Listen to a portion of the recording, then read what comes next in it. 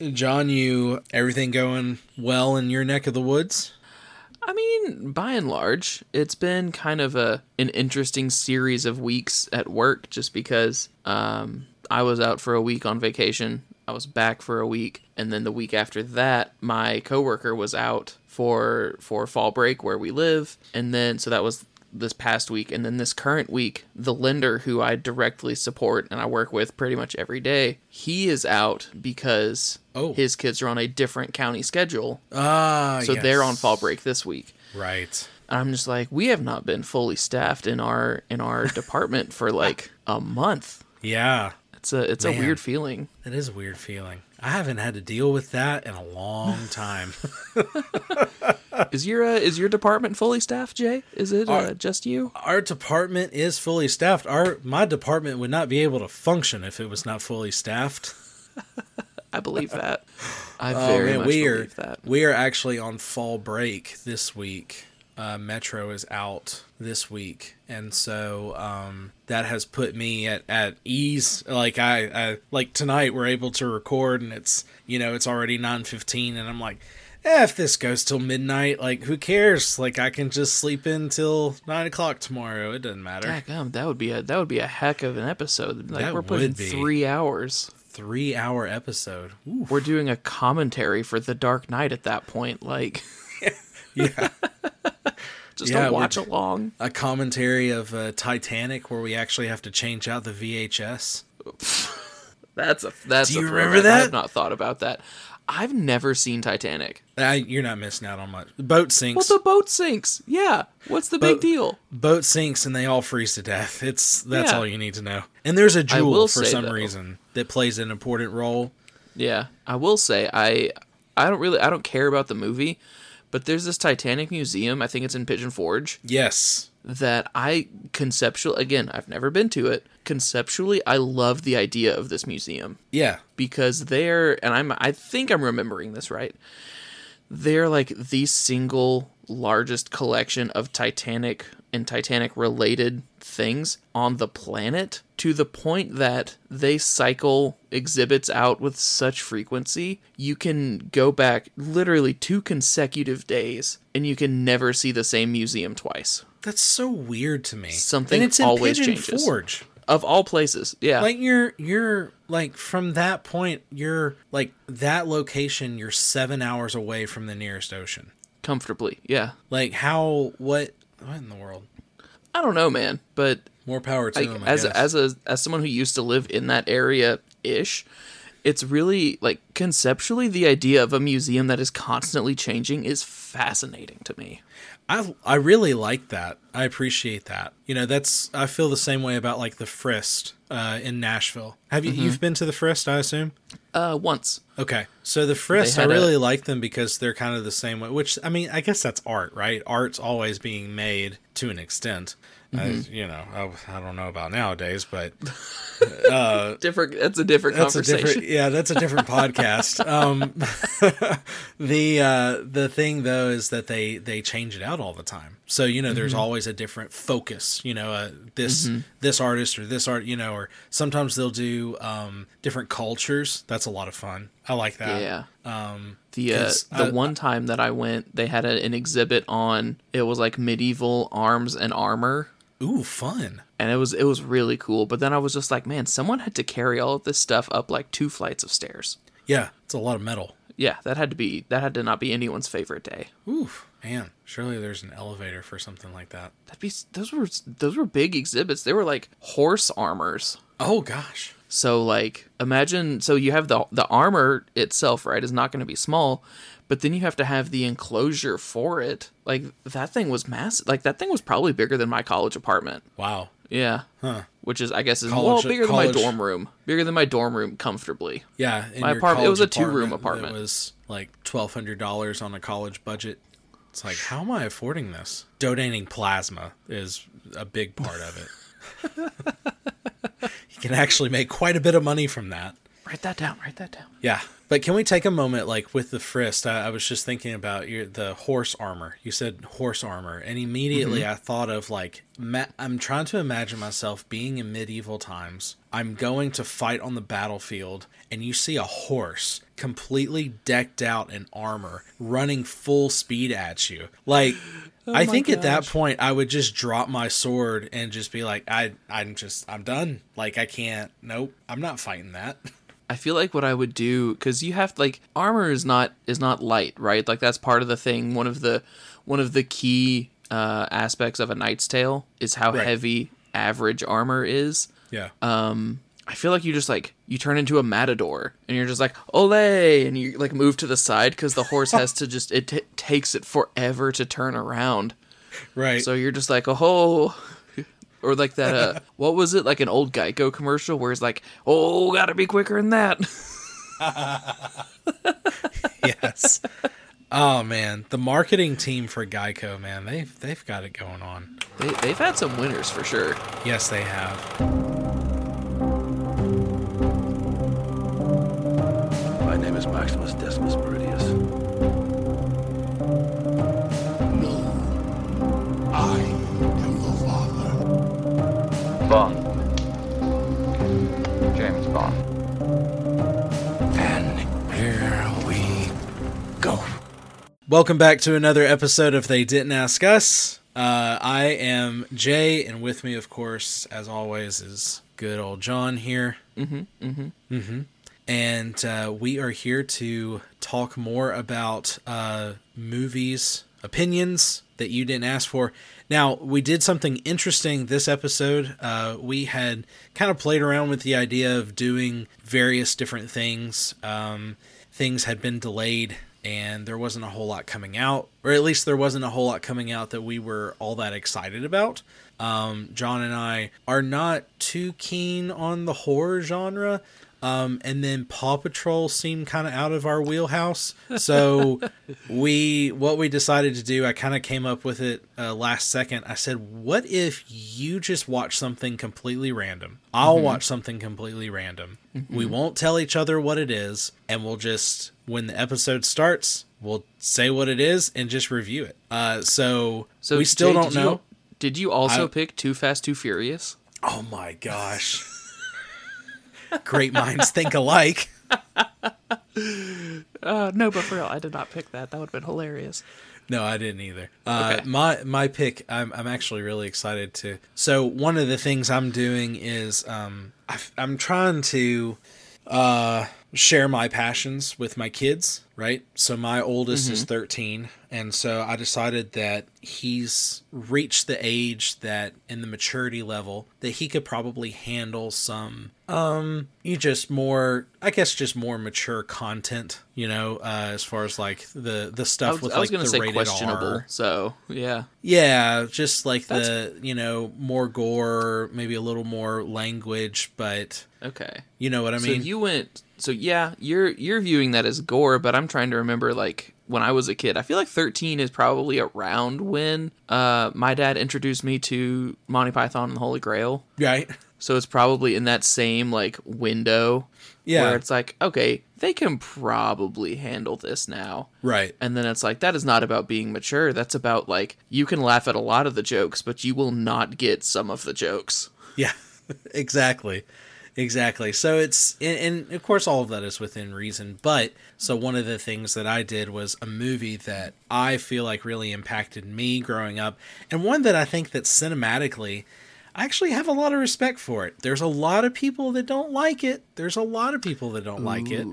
But it's one that I really enjoy, and so I got to share that with him. We got to watch it together. And my wife actually watched it with us. She had never seen it before either. And it was actually a really fun experience. So I'm looking forward to sharing that. But before we get into that, we have some news to cover, and we also have the final episode of Ahsoka.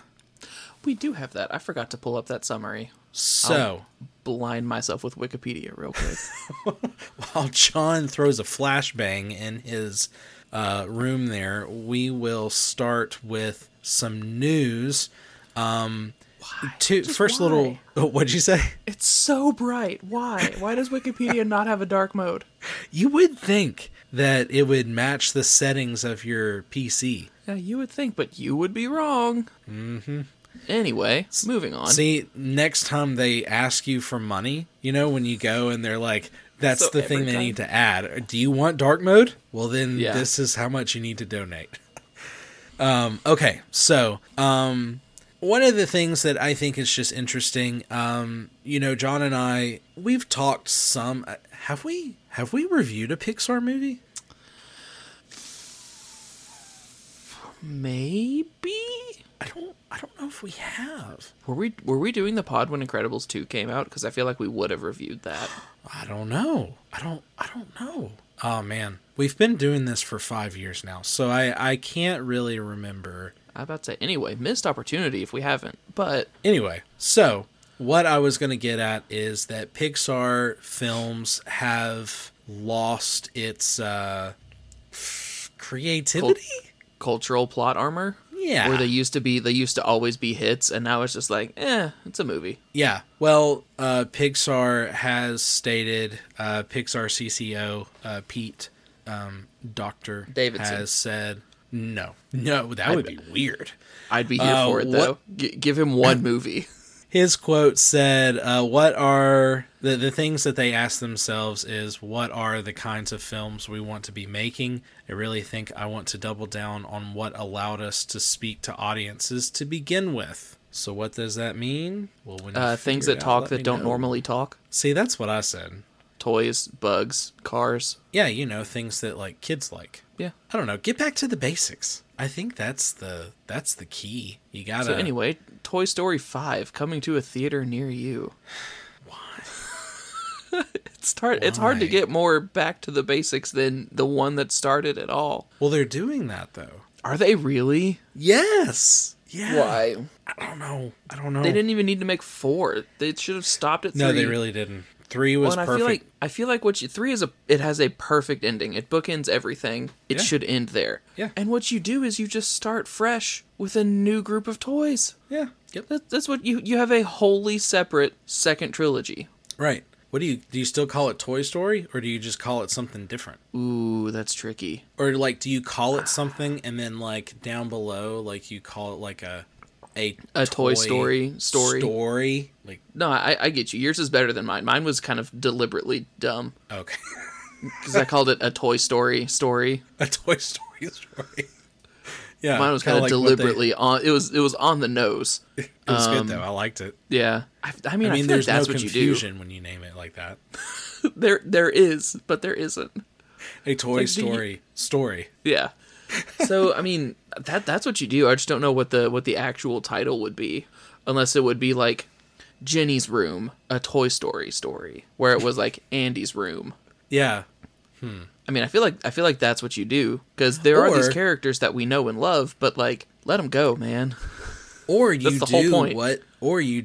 what they had initially set out to do, but make it good.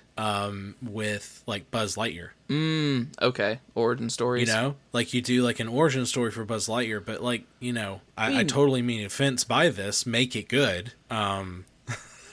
That's so limiting though, because like you can really only do origin stories for Woody and Buzz, because like I'm not gonna watch a Mr. Potato Head movie. I'm just not going to. No. So like those would have to be shorts. You know what? For the movie other I ones. would totally see though. Sid's is Room. is a Rex movie or a Slinky Dog movie. I feel like they would be like buddy cops. It would be a buddy cop movie. Sid Yeah. and Slinky, or not Sid and Slinky, Rex and Slinky. So you I would- say I- Sid's Room? I would watch Sid's Room. That'd be a horror movie. Would it though? A Pixar horror movie? I mean, I know they're gonna trend back towards the things that made them, the things that kids enjoy, but if creators and big studio movies are gonna be kind of pivoting towards people more our age, where it's like, we know you grew up on these things, but we also know you're adults now, so we're gonna grow up some of our concepts. Sure. That is a logical jump. Yeah. And I mean, like you alluded to earlier, neither of us are super in the know in the horror genre, but I can't imagine there's an abundance of high quality animated horror movies. I wouldn't think so. No. Untapped genre. Jay, we could be thousandaires. I don't know if I want to be known for that. Oh no, we're not making it. We're selling the idea to somebody. Oh, okay. They'll okay. make All right. it. Gotcha. All right, I'm good with that. Plausible deniability. So, staying in the Disney realm, the Spiderwick Chronicles was something that was going to be getting a reboot originally from Disney. It was going to be specifically on Disney Plus. Disney has dropped it, and of all people, Roku has picked it up. Huh. Did you ever read those books? No. So they came out like as we were phasing out of YA into just like regular books, right? Because I remember them, but I never touched them. I don't know. Yeah, I never read them. I They were never remember really seeing on my radar. them. I remember watching the movie and thinking, feel wow, like- this is really depressing. I feel like I remember looking at the covers and being like, this looks like it's wanting to be a series of unfortunate events. Oh, definitely. I'm pretty So- sure it even, I want to say, and this is something we could easily look up, but why not just debate about it? We're not going to, yeah. Yeah. I think it may have been the same illustrator. That would make sense why the covers looked the same. Yeah, because they did look very similar. I agree. So Jerry Seinfeld, and this is something I'm a huge fan of Seinfeld, the series, but the sitcom. But Jerry Seinfeld Right. has teased that some sort of Seinfeld revival is going to be happening. He said, "quote Something is going to happen that has to do with that ending. It hasn't happened yet." Because the show ends and they all get arrested, right? No, it actually it ends and wait a second. Do they? Now I'm starting to get confused. Or does it end when they're in court? I want to say it ends and they're on the subway and then they all get off of the subway and then they all just go their different directions and that's Okay. how it ends. Like there's no goodbye, there's no like, well, it was, see y'all tomorrow or whatever. It's just they like kind of awkwardly look at each other and then just walk away. As you do when you've spent however much countless hours together. Right. Exactly. I don't know how I feel about that. I know how I feel about that. It is likely a bad idea. Oh, absolutely it is. For the same reason, like after the writer strike ended, the creator of The Office was like, "Hey, what if we revived? Like, what if we rebooted The Office?" I was going to get to that eventually, but I'm glad you And I brought was it just up. Like, what? No. What if you didn't? Have you tried to watch The Office recently? Like, you can't say half of those things. No, you can't. Like, and everything that made Michael endearing is like he'd get canceled yesterday. yeah. Yeah, like the pilot episode never would have aired No. now. But, I don't know. It's people are banking too much on the nostalgia factor. And there's some things that works very well. I agree. But there's a lot of things that does not work well. Yeah. And The Office and Seinfeld are two of those things.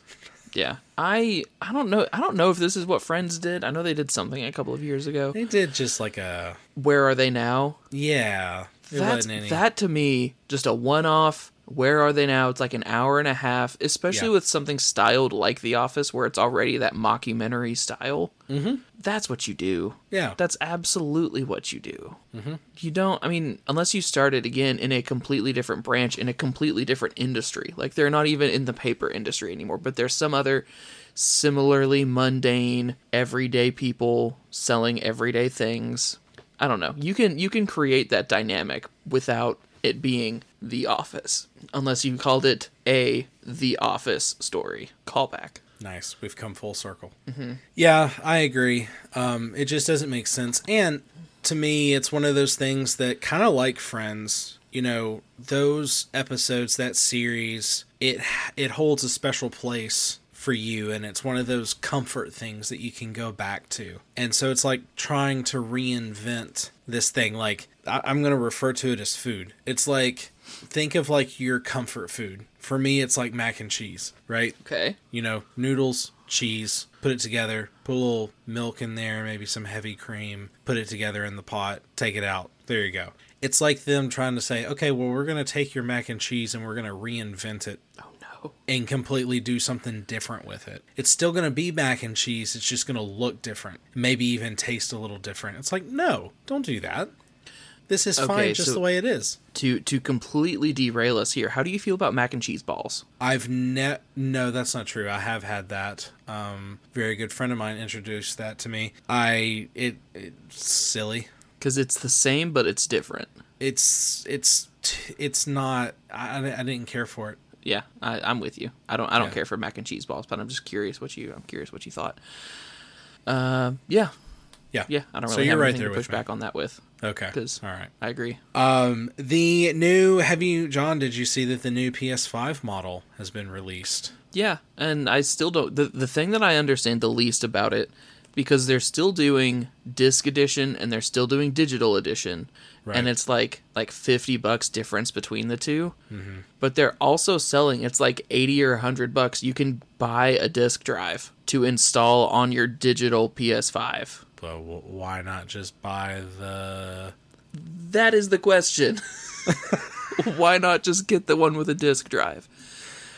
Because I imagine there was enough not pushback, but when they released this initial wave of consoles, it was, I was only able to get the digital edition, but I really want to have discs.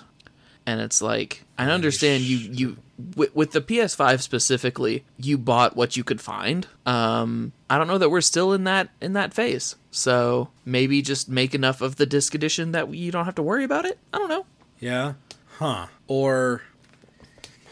That's interesting. But also, they're not going to make them if people aren't going to buy them, so people are going to buy them. It just doesn't make any sense to me. Yeah, no, that doesn't make sense at all. And let's be honest, when was the last time that you went to a GameStop to buy a used game? I mean, it wasn't a GameStop because I have standards. But we have a local store here in town. I went to, it was September. I bought me a nice $5 copy of Assassin's Creed 2. Okay. I moved my 360 from up here to downstairs. Yeah. So I could play video games downstairs too. Okay. Yeah. I don't know. I think that the disc industry is just kind of a dying thing. It's just going to turn into like a, if you're a retro gamer type of deal. Yeah. I mean, yeah, I don't disagree with that. I mean, I will say this with great confidence. My computer does not have a disk drive. I will never put a disk drive on it. Most high level PCs do not have disk drives. Laptops, I think, are probably phasing them out as well. Oh yeah. No, yeah. But you also have like records sold so much, like in terms of percentage of the market. Records are selling so much more than they have in like 40 years. So it's just to say that everything is cyclical. Is what you're talking about, right? Yes. Okay. Like physical vinyl records are selling in terms of a greater percentage than they have recently. Yeah. So it's cyclical, and that's everything. So they're probably phasing out now, but as people get fed up with, why do I need to watch CBS's? Why do I need CBS's streaming service and NBC's streaming service? Like, why am I paying for 12 streaming services when I could just buy the DVDs of the show that I know I like? Yeah. So at some level, there's always going to be a market for it. Yeah. But you're seeing all of those trashy direct-to-DVD movies that would be in like the $5 bin at Walmart. They're just being buried in the streaming services where they're being released. Looking at you, Netflix. I mean, yeah. They all do. There are though. others. Yeah. Did you ever play Twisted Metal? No. That car combat game? No. It's like PlayStation. There's like a show on Peacock. Anthony Mackie is in it. It came out over the summer and nobody cared. Yeah. Because things get buried on streaming services. Yeah. Yeah. Well, I mean, I'm right there with you though, and I know exactly what you're talking about because, like, for example, we canceled Disney Plus this week. Yeah. In fact, tomorrow is the last day that we have it, and I totally do not anticipate purchasing Disney Plus again until if Or when. Loki is any good. I mean, the first episode's been out for a week, and I have not even thought about watching it. I mean, at this point, I'm hesitant about anything Marvel related, and I feel like you are as well. You feel the same way. By and large, yes. I am getting more excited for the Marvels just because, like, surely one of these things is going to be serviceable. Because, like, Secret Invasion, let down. Loki show, low expectations, but they can be exceeded. But I don't know.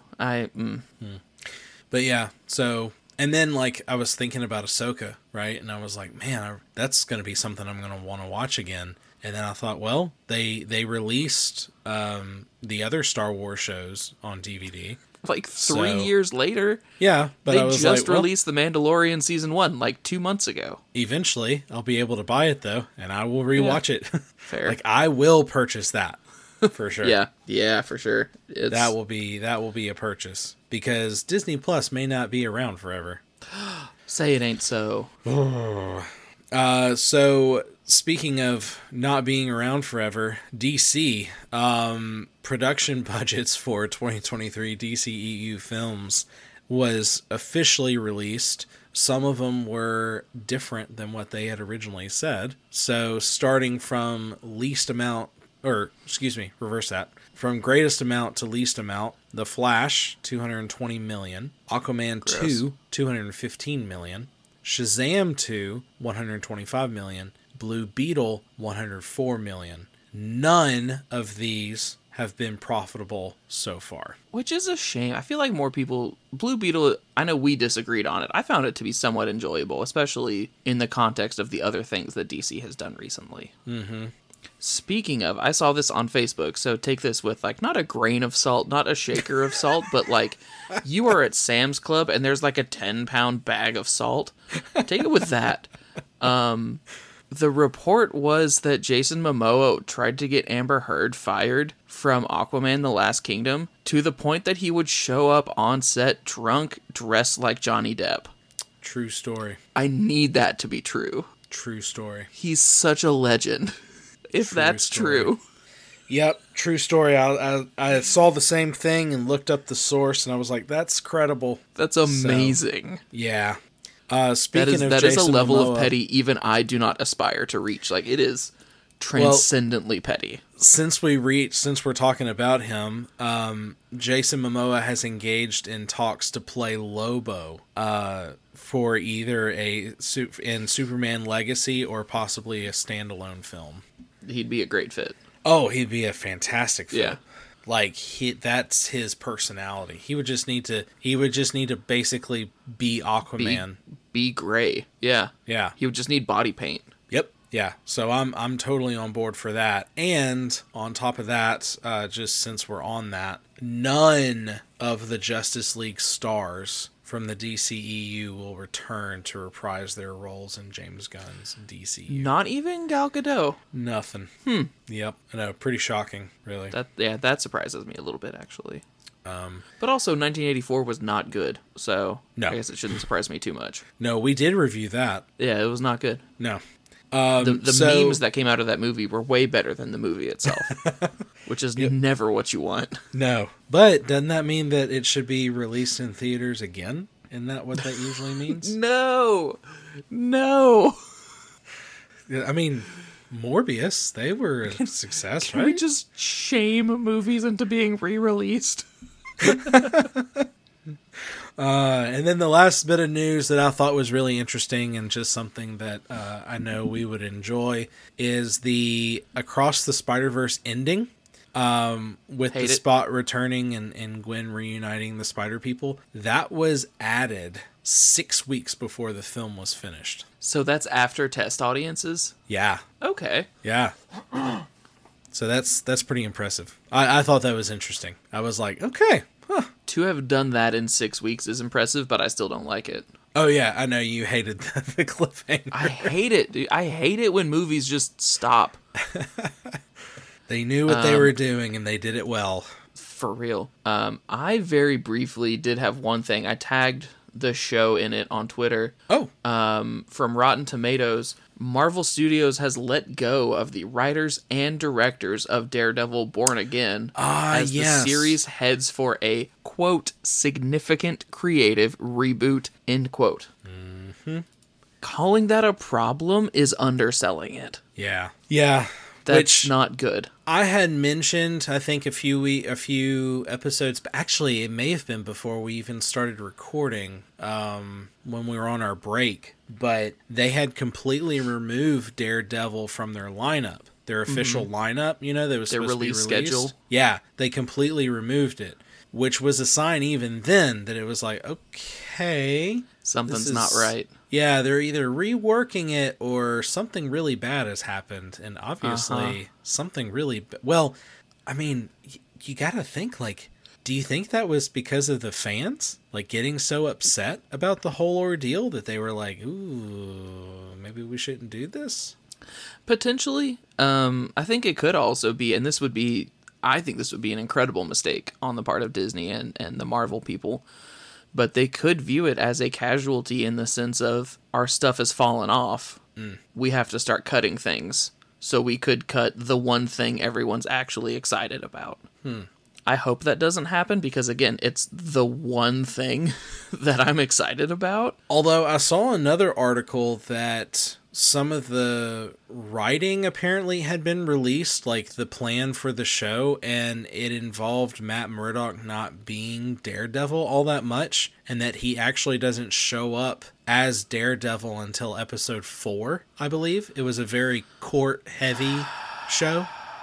We have She-Hulk. We don't need another procedural lawyer show. Right. I thought the same thing. Yeah. And I don't know Give how us- true that source was. Give us what we want, which is Netflix Daredevil Season 4. Yeah. Give us TVMA, Yeah. and let stuff hit the fan. Yeah. And if you're that scared about your younger population getting their hands on it, put it on a streaming service that you know they're not on very much, like Hulu. Like, make Ouch. it... Shots fired. Well, put it on... Because, I mean, my kids don't watch Hulu. Like, No, there's not you're a- completely right. It's just, man, one of the streaming OGs.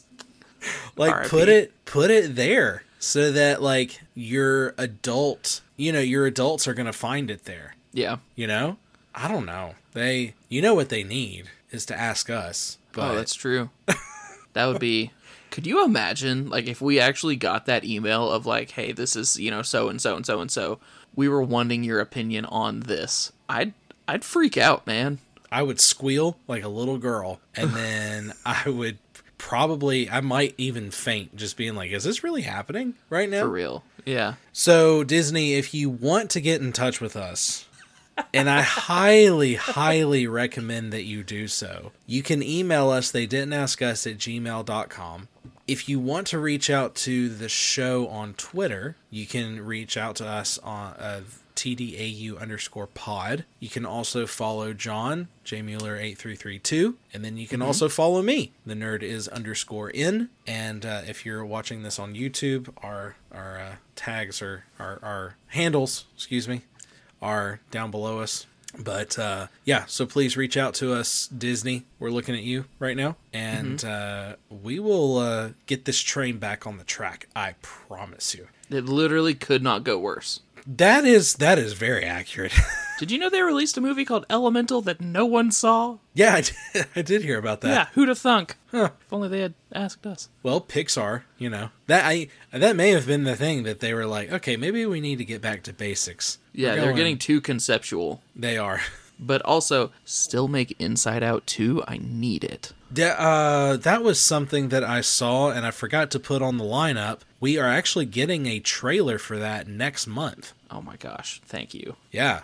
That is a movie you could theoretically make endlessly. You could. Because they're just different people. Right. They're different people's emotions, every movie. Yeah. So I liked your idea, conceptually your idea that you had for the sequel, making it Riley is the parent now. Isn't that what you said?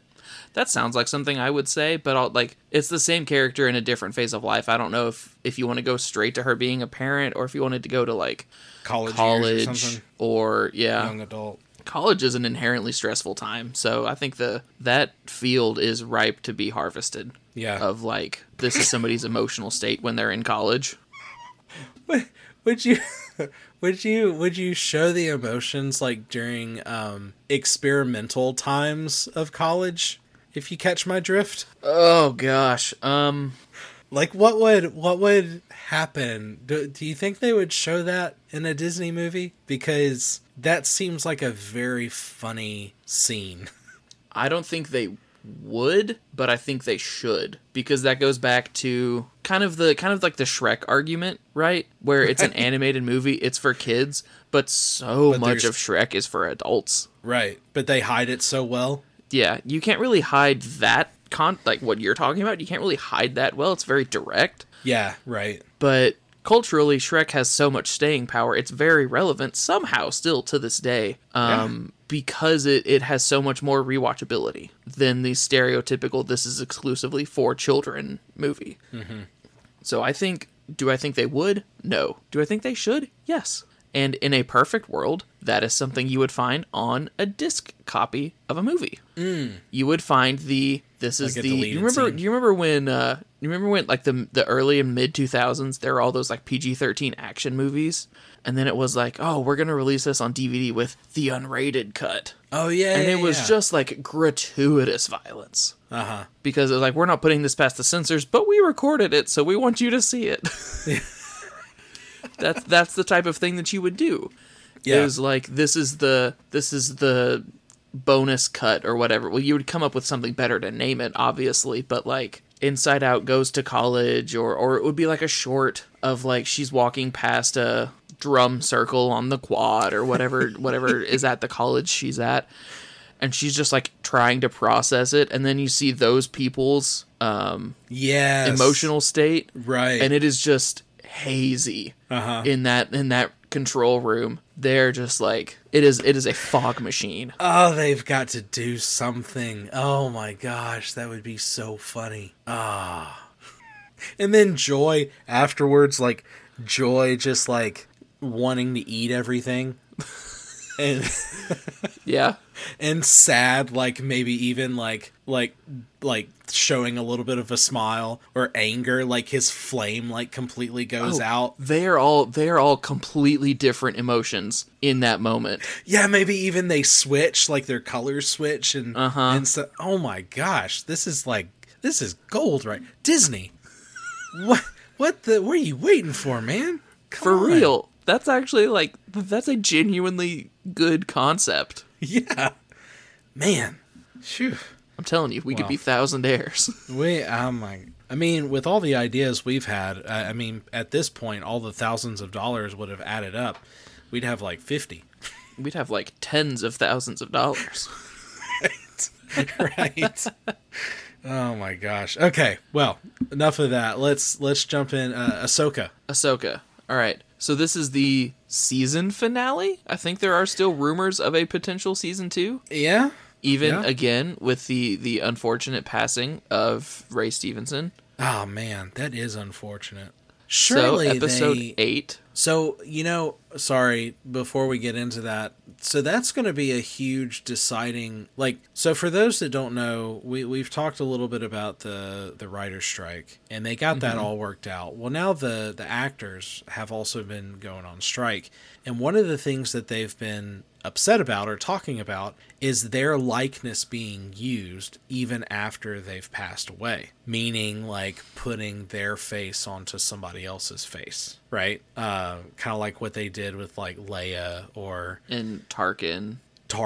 Yeah, exactly. So that's one of the things they're debating right now is like, what does that actually look like? So yeah. So what's decided with that, or what contract Ray Stevenson signed is kind of going to decide what happens going forward, as far as like, is it going to be just a actor who looks very similar to him, or are they going to digitally put his face onto somebody else?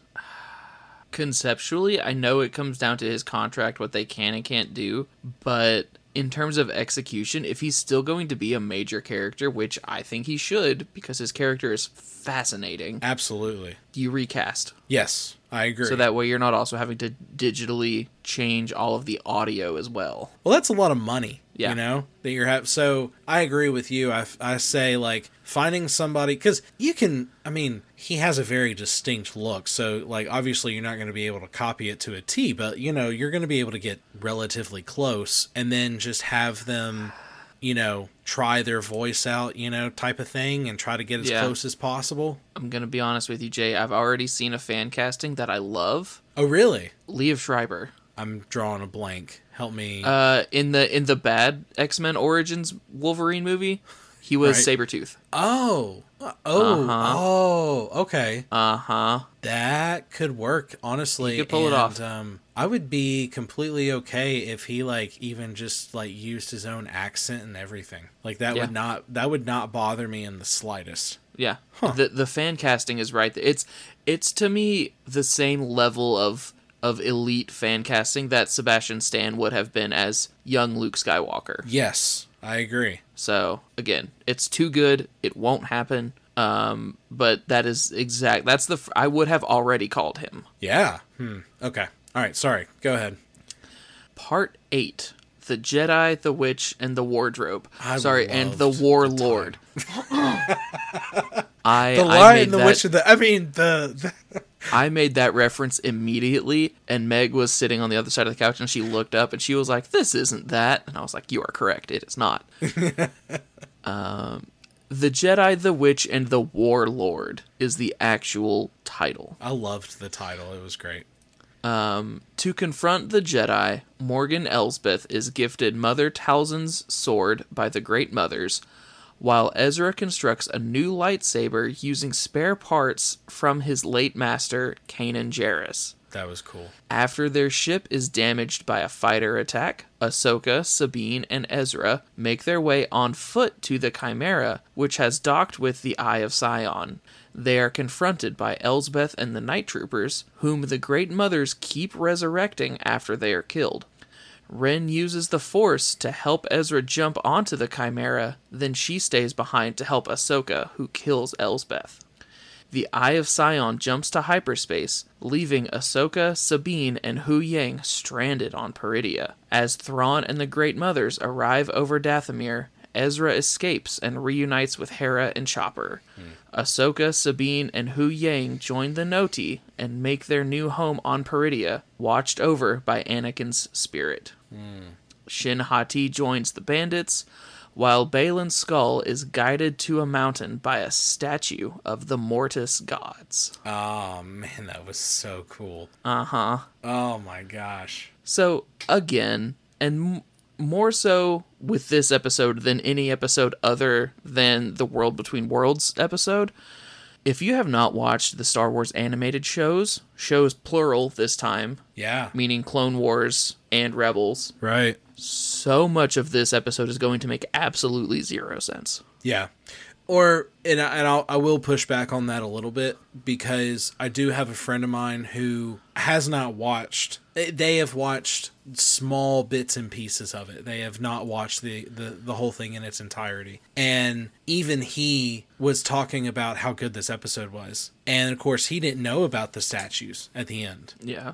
He did ask me. He was like, "So those statues at the end Meant that something." that meant something, right?" Yeah. And I was like, "Yes, it did." And I told him what it was, and he was like, "Wow, that makes it so much cooler." He already enjoyed it. It just that added a whole other layer to it. So I am right there with John saying, if you haven't seen it, I highly recommend watching it. Yeah. So And they are all available on disc, by the way. I look at them at McKay's every time I go, and they're always just a little bit too expensive for me to be like, I'm going to pull the trigger on this. They're always just a little bit that's fair. too much. That's fair. They're so good. That's why they're so expensive. Yeah. And they probably will continue to be expensive for the rest of time because You're they not are wrong. good. Yeah, there's so much about this episode that I very much enjoyed. Although I have to say, I have one bone to pick with how the Night Troopers kept getting resurrected, and it's a problem I have with like all zombie IP forever. Why don't you cut their legs off? You have lightsabers. The 3 of you have 4 lightsabers total. That's true. What are we doing? They cannot climb stairs rapidly. If they are Lieutenant Dan. Yeah, that's a good point. That is a very good point. But man, what a cool concept, and something that has been done in a Legends book. So the fact that they did it in the movie, or in the show rather, was really cool. Where they were able to bring that into canon. That was fun. Yeah. I feel like that's been Filoni's long play since Rebels. Yeah. Is like, I'm going to start canonizing things here. I agree. Yeah. And I know we're going to get to this point. Yep. And I still think that Starkiller is in his back pocket, and it's just a matter of time before he plays that card. I hope so. That would be, I mean, it would be fan service. I'm not going to say anything that to contradict that. But it'd be so good. That above everything else to me would be fan service. Like, you could not get more fan service than that. Yeah.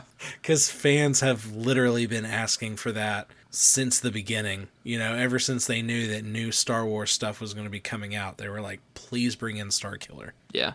So do you think the Respawn Star Wars games are technically canon? Oh yeah, they've got to be. So then what if Starkiller shows up in the third one? I mean, I would be okay with that. Yeah, I would be. That would be fine. I'd be perfectly fine with that. Yeah.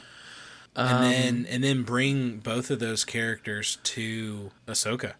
Live action somehow. Yeah. Yeah. They could do it. Oh, I'd be completely down. I mean, both of those actors, I mean, you've seen like the behind the scenes footage for those video games, and so the actors are there acting out the movements and everything, so they would know how to do it all. I mean, it would be super easy to put them into the show. Well, I mean, I'm not 100. I could look this up, but again, I'm not going to do that.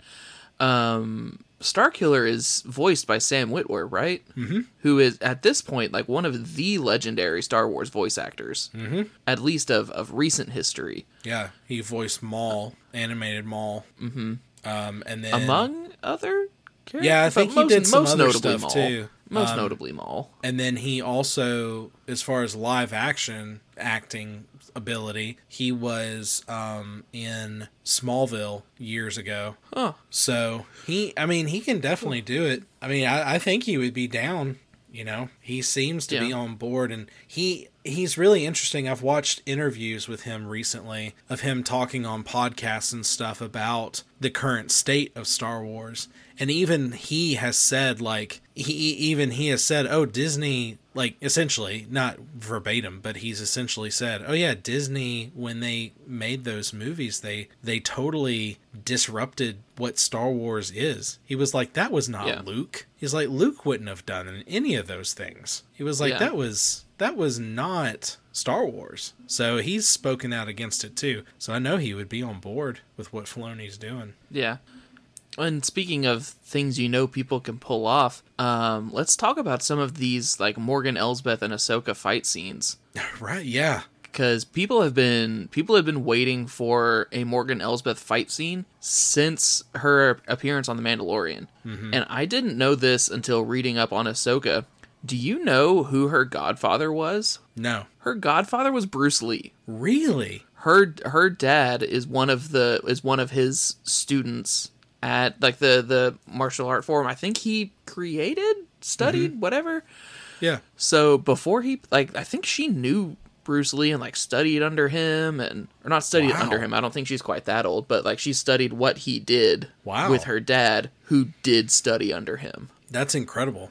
So it was a waiting game of like, she's going to get a fight scene, right? Mm-hmm. And I loved the Sword of Talzin and the fights with Ahsoka. Like, it worked. Yeah, it did. So worked. I hated that she got one of the sabers, though. That made me a little bit miffed. Yeah, I didn't like that either. But especially after they destroyed the Darksaber in The Mandalorian. Not a fan. Some of these things gotta live. Well, it'll be interesting to see what happens going forward, though. There's so many questions that have been, it's definitely one of those shows that it ended and there were more questions at the end than there were answers. But they were good questions. Oh, they were great questions. It's what we were hoping for. It's not like whose idea was that? Like that's what we were afraid of, right? Right. So even as it hits credits on still, again, what I hope is season 1 and not the show in general, I have not had something end wanting more than this show in a very long time. Like, as soon as this thing hit credits, I was just like, man, Yeah, no, I'm right there even with if we you. get a season 2, it's gonna be like 3 years. Like, I don't think I have felt this much like edge of my seat, like not wanting, like looking at the time, you know, and being like, oh man, there's only a few minutes left. Oh my gosh, what's gonna happen? Like, I haven't felt that. Honestly, I want to say since like Arrow on CW I think that's fair. years and years ago when we were in college. Like, I can't think of anything since then that had me that like, oh man, what's going to happen? And then it end and then actually be like, man, I am so ready for the fall so that the show can start back up. I think the last time that I truly felt something like this was probably Endgame, up until Tony's snap, Okay. where it's just like it's building, it's building, it's building, it's building. I don't know what's going to happen, but I need to see it. So I guess in terms of the I need more of this immediately, it would be Infinity War. Okay. Okay, that's fair. And that's a big production. So are you saying that those are comparable for you? Like that's how much For of my an emotional anticipation it is? investment, yes. Okay. In wow. terms of emotional investment, it is they're equal, but because it's so much less just raw time invested in purely the live action Star Wars, if you count all the animated Star Wars, like, whew, it's in terms of like per hour investment, Ahsoka is so much higher than the MCU. Okay. But in terms of like TV, what I need to see more of, I mean, it would have to be when they killed Jon Snow in Game of Thrones. Oh yeah, I didn't think about Game of Thrones. Okay. Because that to me is like one of the best season finales. The show just, like, the episode just essentially stops right there. Yeah. Which is also the way that book ends. And it's just like, what are we doing, man? Yeah. Like, yeah. that's a horrible ending, but it's such a great ending. Huh. Okay. Fair. Okay. Interesting. Well, I mean, as far as like, you know, question as far as like where we're going from here, you know, for me anyway, you might have a completely different set of opinions as far as like what's going to happen next. But from here, I mean, obviously, what is happening on and I can't even remember the planet that Ahsoka and everybody is stuck on right now. Peridia. Yes. Yeah. So obviously, kind of like what we had been thinking, this planet is going to play a very big role. And I would not be surprised if over half of whatever comes next, season, movie, whatever, over half of that season is probably going to take place on this planet, I would think. I would agree. And a lot of it is just going to be whatever Lord Balin is doing. I hope so, honestly. It's the most compelling story. Yeah. Even more than Ahsoka and Sabine, because that's just like, oh, they're just going to do what Ezra did. That's, you know, ho-hum. I will say, and this is more for you and the benefit of the other, like, diehard Star Wars nerds who are in our audience. Part of the script, like the carvings on the obelisk, the tower where the Great Mothers were, was Zepho writing. Okay, yeah. And I still haven't finished Jedi Survivor, but in terms of Fallen Order, the Zepho play a huge part in that game and that kind of world building of at least the skill tree of that game. And knowing that the Zepho were on Peridia, and then they were also on Dathomir, and then they were also on, you know, scattered around the planets that you go to in the game, there are other ways to travel other than the Eye of Sion, and probably something other than Purgle, because they pieced out. They are gone. Yeah. Yeah. No, I agree. So it's going to be a matter of finding that key. What's the gate that allows you to do that? Stargate. And I think... No, it's all connected. That's it. We figured it out. We did it. Oh my gosh, that's Stargate SG-1. Man. That's how it's going to happen. But it's isn't Jason Momoa also in Stargate? I believe so. Man, that's going to be weird. because I would imagine Star Wars exists I know it exists in MCU because they reference it, like Spider-Man references it in Civil War. So you have to, it's a logical jump that it exists in the DC universe as well. They just don't have the rights to it, so they can't mention it. Right. That's funny. That would be the chief conflict of season 2 though. Would be Balin finds it first, and he's not going to share because he doesn't want them to go back. He doesn't want anyone to go back. He wants to build new. Yeah. Yeah. In fact, even if they go back, he's probably not going to go anywhere. He's going to stay right there. Yeah, I wouldn't expect him to. Yeah. So I don't know. It's going to be interesting because they've already alluded to Ahsoka being the daughter. Mm-hmm. So now it's going to be who's going to be the son and who's going to be the father. Yeah. Well, I mean, Ahsoka has been alluded to as the daughter since the Mortis arc in Clone Wars. Yeah. And, I mean, they finally showed the owl in this episode, but I feel like it had been alluded to somewhat frequently, at least in the early show and in later arcs of Clone Wars. Mm-hmm. No, it was in the World Between Worlds in Rebels Season 4. The owl was there. Yeah. That's what it was. Anyway, disappointments of this episode. Where was Zeb? Not there. He does not show up in the entire show. No, he doesn't. We know he exists. They showed him in The Mandalorian. And I'm sure... What's the deal? I'm sure, you said it actually at the beginning, is you said, I wouldn't be surprised if the series ends and Zeb sees, comes in and his friends have returned and he's like, everybody's here. And then he's like, oh, wait a second. If you're here, then that also means, and then he connects the dots. I wouldn't be surprised if that happens in the next season, maybe even the first episode. Yeah. Well, I mean, that's got to be how the first episode starts, is Hera going to everybody, going to the committee that was trying to take her command away. Yeah.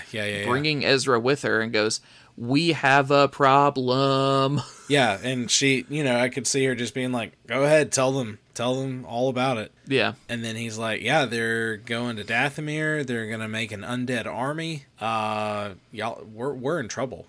Yeah. And Ahsoka is stuck on another galaxy.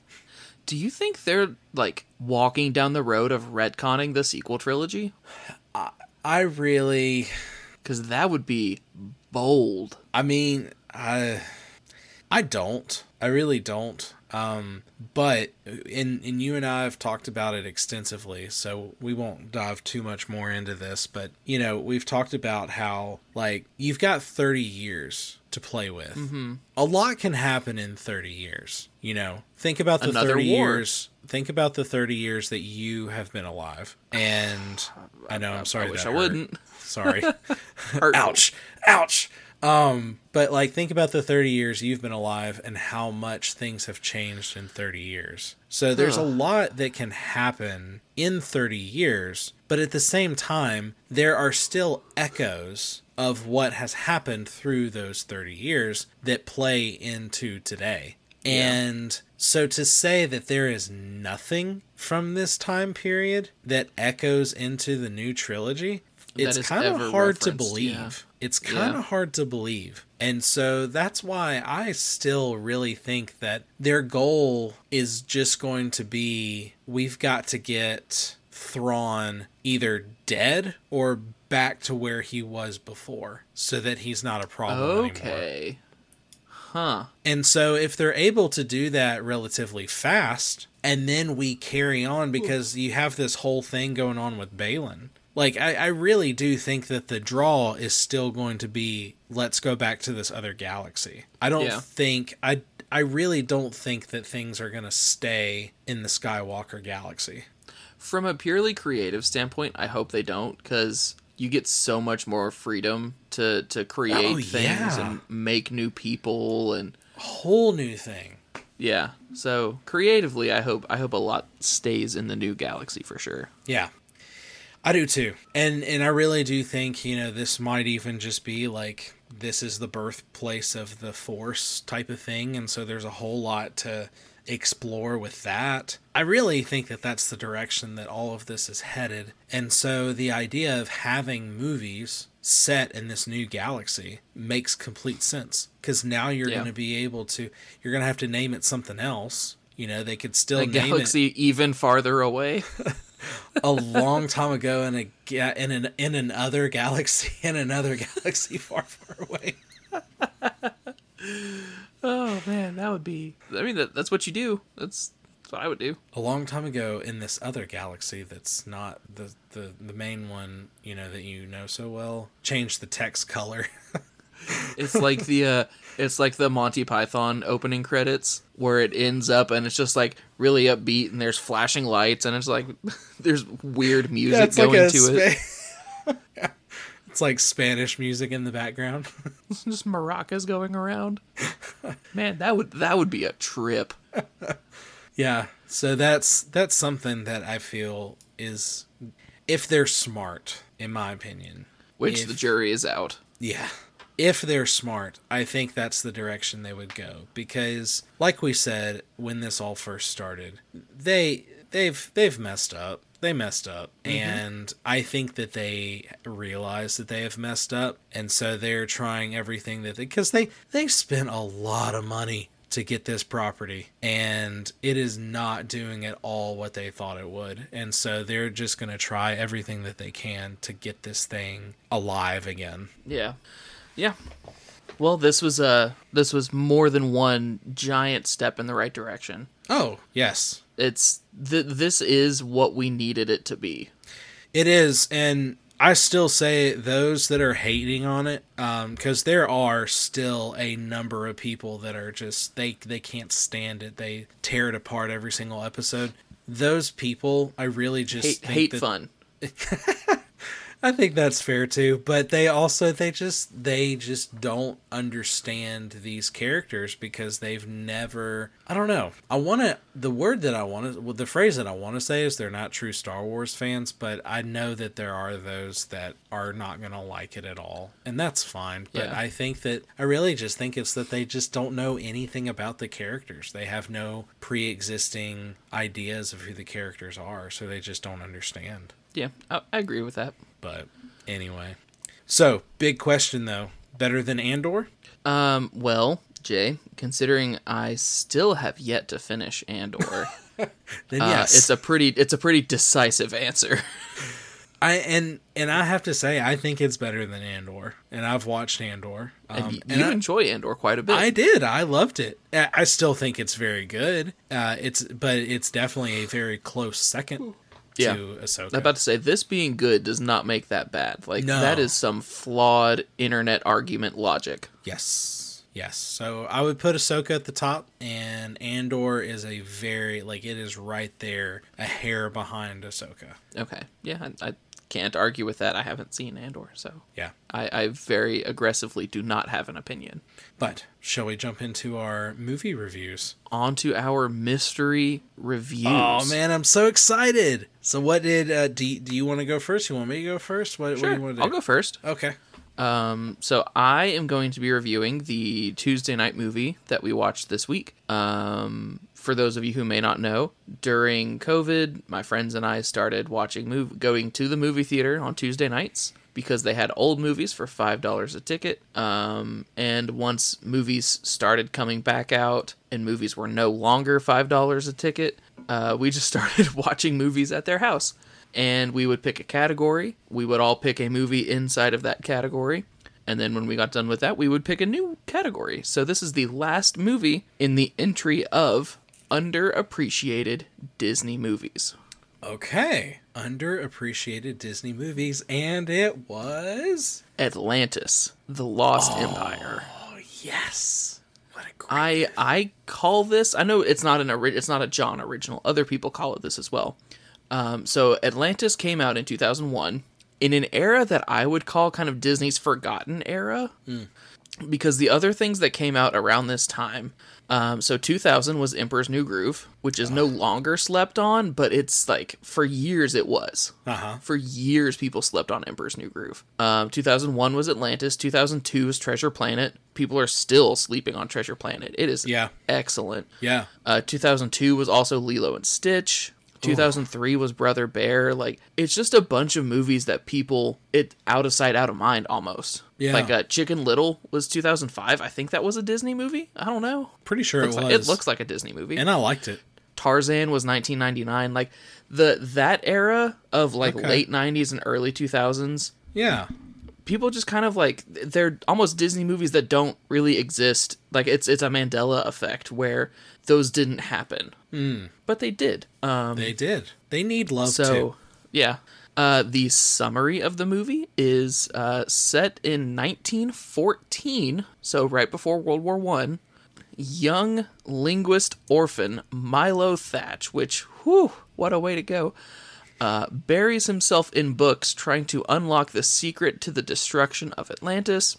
Although his theories are ridiculed by his colleagues, he is persistent in his dreams of one day discovering the lost city.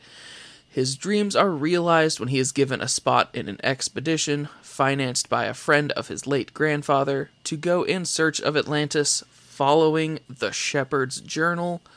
But the guardians of Atlantis await the explorers, putting them in danger at every turn. The deadly truth about Atlantis' demise puts Milo, Atlantis' royal family, and the rest of Atlantis in mortal jeopardy. Really, the only voice actor of note in the entire movie is Michael J. Fox, plays Milo. Everyone else, it's a lot of like, I know that voice, but I don't know from where. And I looked up some of their IMDb pages, and I still don't know where. But I know these voices. It's not a long movie. I thought this page showed it. It's like, what, an hour and a half? Maybe. I'll go to Wikipedia and blind myself again. It is 96 minutes. So the pacing of it, kind of in a movie that length, has to be good. And by and large, it is. So things happen at a fairly consistent rate. It's easy to keep up with. The only thing that I don't really love is, believe it or not, some of the crew betray Milo's altruistic ambitions of this being a research trip, and they try to just hijack everything. And kind of with the same criticism I had of the Teenage Mutant Ninja Turtles Mutant Mayhem movie. It like the villain's mind, like the lackey's mind, I guess. So like the engineer, the digger, right, the doctor, like all of those people, their minds were changed by a conversation and the power of friendship. Like, that's kind of lame. Yeah. But it's more subtle in this movie than it was in the Ninja Turtles one, so I kind of looked past it. Yeah, it's really cool.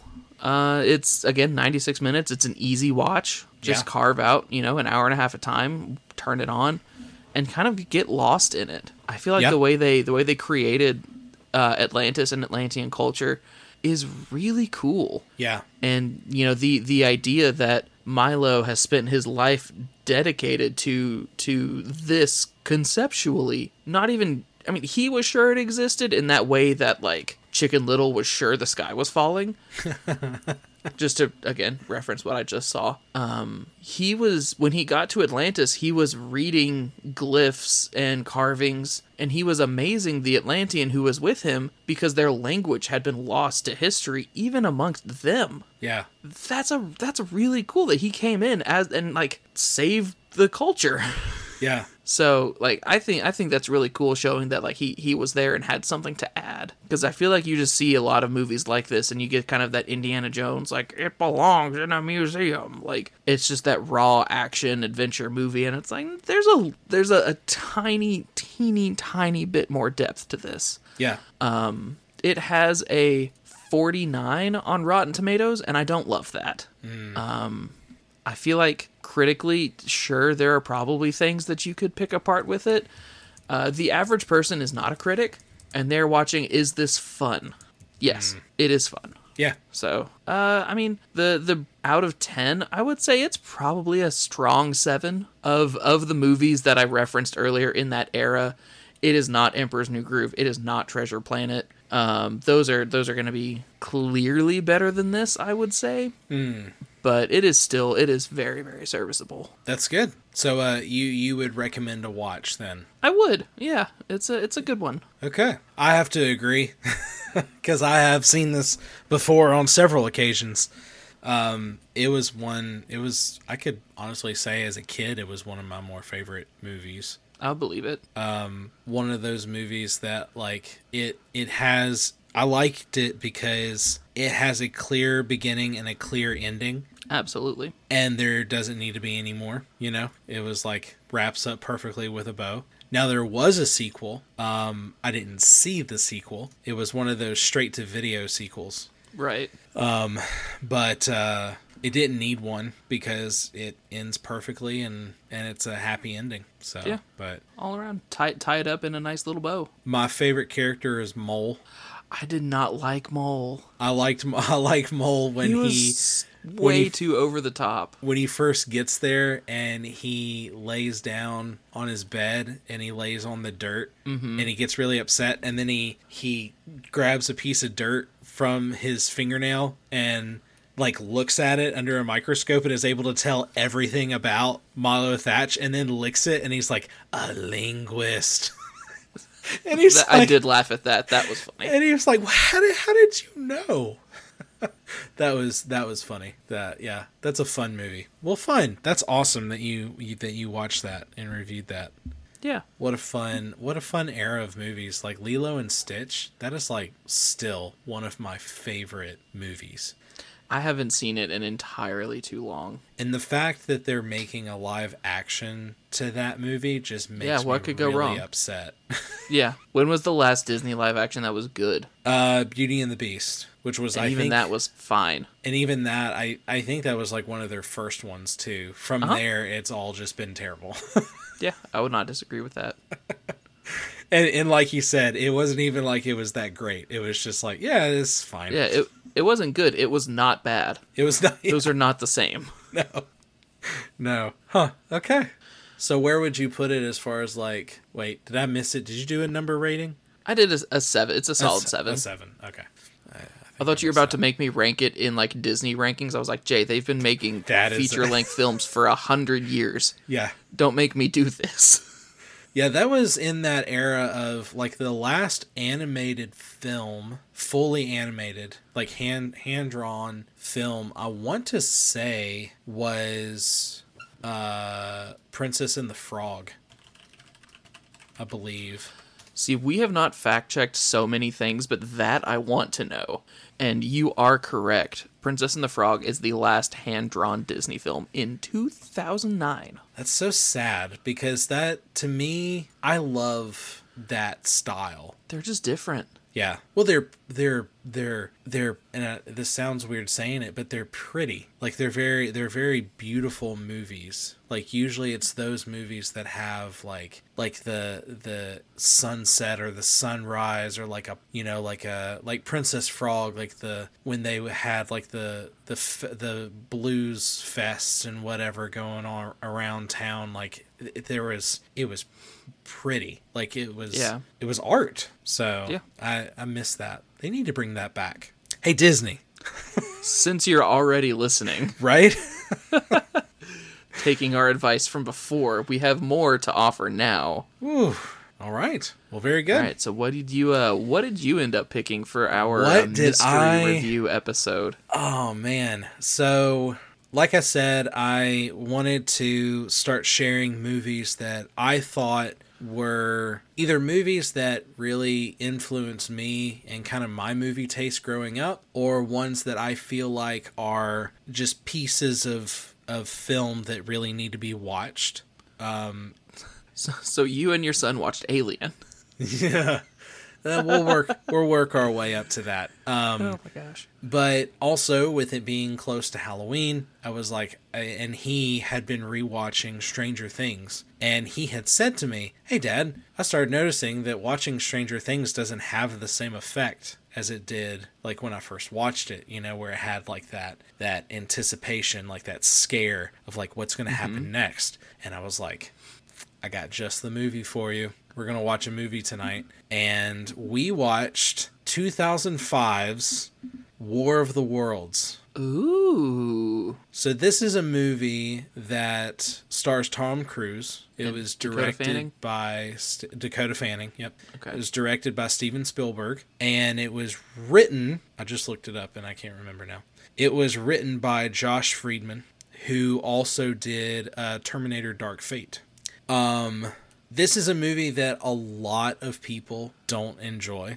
There is definitely a big hatred for this movie. On the other hand, I remember seeing this in theaters and I loved it. I was like, this is great. And I can see why. It was during that era that I believe it was either shortly after this or right before this was released that Tom Cruise came out and was talking about his Scientology stuff. Was that the Oprah era? Yes. And so Yeah. I think a lot of people started hating on this movie because of that. So they were like, okay, so you just did, like, you basically believe in this stuff. Like, you think that this is real stuff. And It's not Battlefield Earth. Like, golly. yeah, It's H.G. Wells. It is science fiction. Like, it is. It's not royalty, but like it's in the true conversation. science fiction. Yeah. And there's a lot of history to it as well, because War of the Worlds, if you don't know, it's H.G. Wells, and originally it was released as a radio program. Mm-hmm. And when it was released, there were people that literally thought that there was an alien invasion taking place. Because that was Orson Welles, right? No relation. Yeah. Orson Welles was doing the radio show, and it was never specified, this is fiction. Right. It was portrayed in a way to where it was genuinely what was happening. Yeah. And so people were freaking out. They were running outside because they thought that these invaders were coming from the sky. And it's great. But so this movie is very different. Whereas the radio broadcast, the original broadcast of it, had the aliens coming from space, coming down out of the sky. This one, the aliens come up from under the ground. And how it starts is there's this really bad lightning storm that takes place, and the aliens actually ride the lightning, and they go down into these Into the machines that were buried under the earth thousands of years ago in anticipation of eventually invading this world. So it's very fascinating. It's very different. But the general understanding of this movie, I mean, it's an alien invasion movie, so it's not too hard to understand, but an alien invasion threatens the future of humanity. The catastrophic nightmare is depicted through the eyes of one American family fighting for survival. The family is not all together there at the beginning. There's a lot of fighting and just, kind of bickering going on with each other. Tom Cruise is not the best dad in the world. A very absent father. And he seems like he's trying, but you're kind of like, are you though? Like, have you really been trying that hard, or is it just recently that you're trying to turn things around?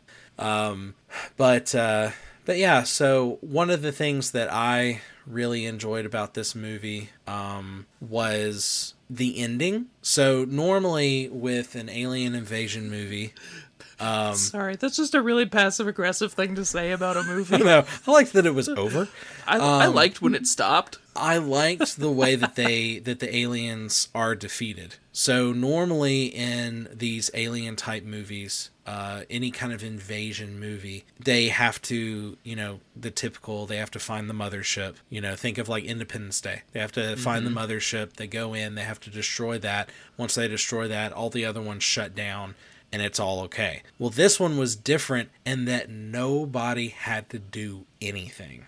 Because, in my opinion, they defeat the aliens, and if aliens were real, and if aliens actually invaded Earth, this is exactly how we would win, and that's that we have been living on this Earth for a very, very long time, thousands and thousands of years, and over that time, we have developed immunities to all of the different various viruses and things over time.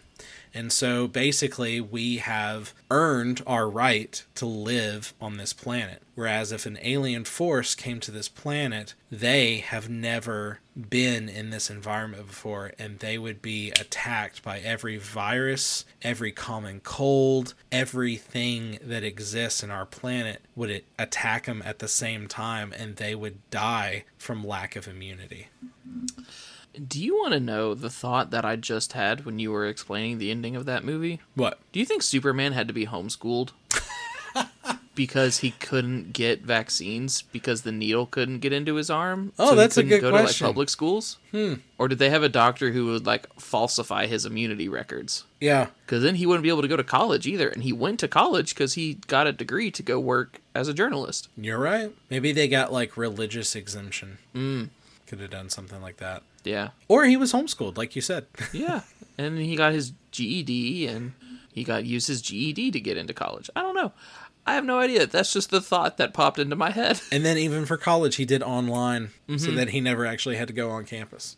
Yeah. There you go. That's a really good question. But yeah, so that's what I love about this movie. I love because right when you think, oh my, because there's, and it just, the other thing about this movie is it just shows the pure animalistic instincts that kick in people when things really get tough, when society starts breaking apart at its seams and there's like everything is shut down.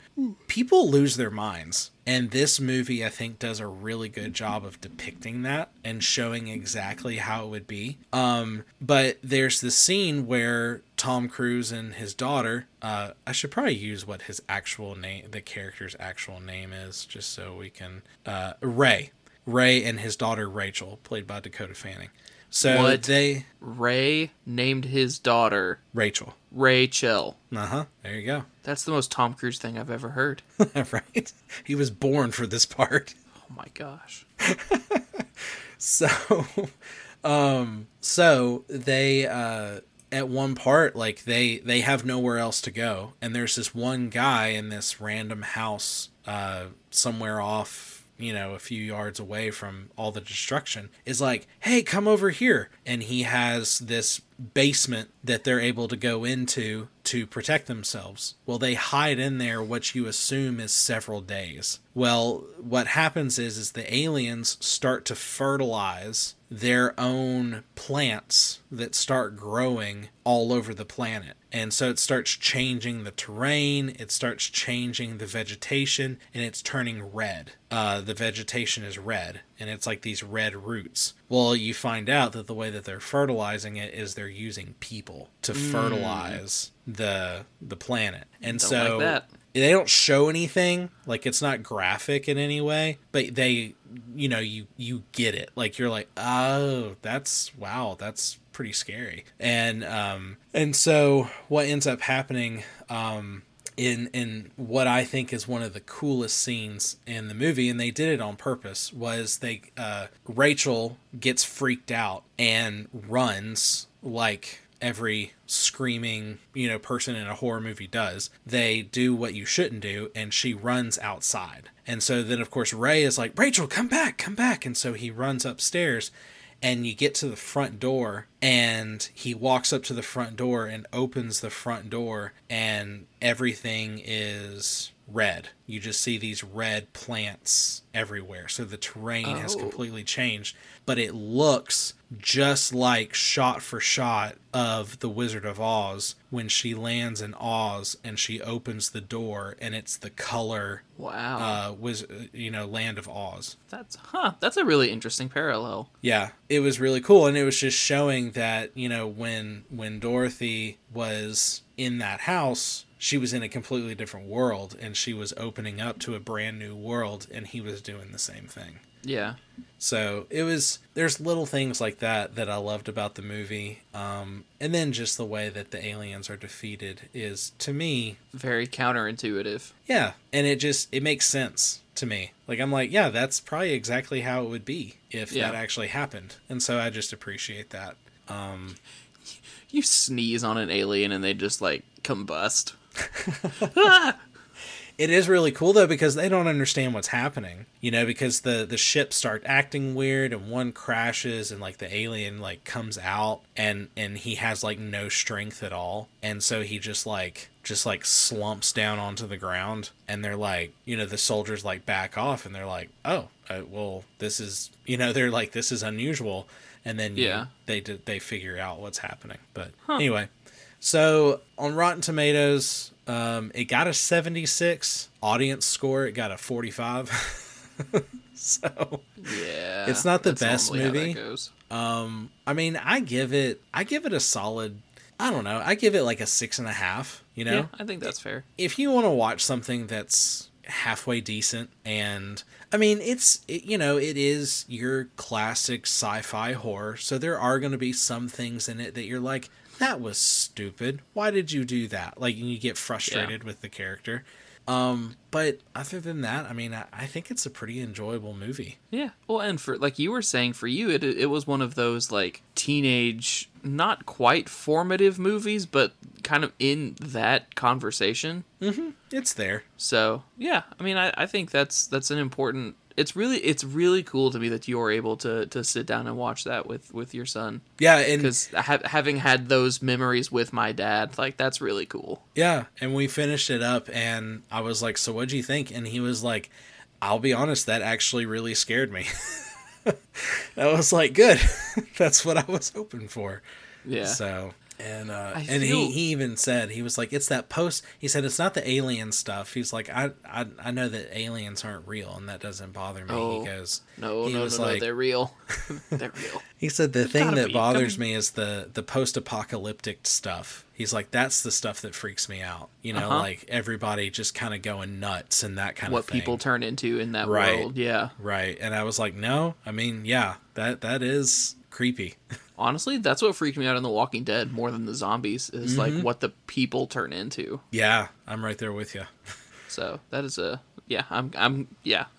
So Atlantis is a 7. War of the Worlds is a solid 6.5. Yeah, I mean, I feel like that's been, we got some winners today. Yeah, because we have Ahsoka, and we have Atlantis and War of the Worlds. So really good stuff talked about today. Yeah, I don't know. This was fun. I liked this idea of just a random... And then what I thought would be really funny is if we ended up watching the same thing. So when you had this idea, I texted you because I was on board, borderline immediately.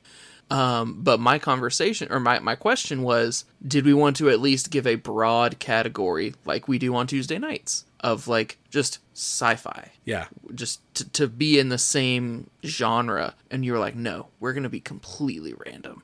So the odds of us picking the same movie are borderline infinitesimal. Like the chance that happens. But it would have been insane. I would have just ended the episode right there. I would have been like, well... So, definitely something you need to go watch, because we both watched it and had no idea we were both going to watch it. Yeah. So I tell you what, and I know this would obviously hamper if we were going to do this again, but the next category that we're doing for Tuesday nights is my choice. I'm picking the category. Oh. And I'm picking movies of the 1940s. Oh, wow. I'm so excited, dude. Okay. I already know what I'm picking. I'm very excited because I don't think anyone else has seen it before, and it is a genre-defining movie, which is not something that happens often. Huh? From the 1940s? From the 40s, genre-defining in a genre that by and large does not exist anymore. Oh, wow! I don't know. So the genre is film noir. Is it? Would it be Casablanca? It is not. Oh. Casablanca is an excellent movie. And I think we saw it when the movie theater was doing $5 movies. It was definitely in theaters, which was a really cool experience. I think I'm confident that I saw Casablanca in theaters. Are you okay with me guessing, or are you going to be upset because I know some of your people listen to this? Oh, no. They already know. Oh, okay. I've told them how excited I am for this movie. Hold on. I'm content to just tell you unless you're going to keep looking. I'm going to guess. I really want to guess because this is fun for me. Okay. Hold on, wait. I'm gonna cheat. Well, that's not fair. I just bumped my light, so now my lighting is probably messed up. Oh boy. What? It was a very prevalent genre in the 40s that has, by and large, passed away. Yep, I don't know. Okay. I believe it was 1944, which was a weird time to be making movies. Double Indemnity. I've never seen that. It's so good. We watched it. We didn't watch it in my film genre class. We watched it in my literature and film class because it's an adaptation of I think a book or something. I don't know. But it's incredible. It's black and white. It's a There's a detective. There's a femme fatale. It's got all the things that classic film noir has. Huh. And I picked it over The Maltese Falcon, which, again, another iconic 40s movie. Yeah. I'm a freaking nerd, man. You are. I'm so Wow. excited about the 40s. Wow. Huh. That's going to be fun. Yeah, I'm excited. Well, for us, though, the next thing we are reviewing is actually going to be Nightmare Before Christmas. Nightmare the Before Christmas. Bonus episode. That's right. I did not watch this movie until Meg and I started dating. And Really? Even then, no, I never watched it growing up. And I feel like, so stylistically, and we'll talk about this more. I'm not going to tell that story right now. But I've still only seen it like 2 or 3 times. It's not an every year watch for me. Well, I am looking forward to watching it, and I am as well. With it, it's something we've talked about many times, so I'm looking forward to reviewing it. But I guess we'll go ahead and wrap it up, unless you got anything else. No, that about does it for me. All right. Well, we will see you in 2 weeks with our bonus episode. But until then, nerd out.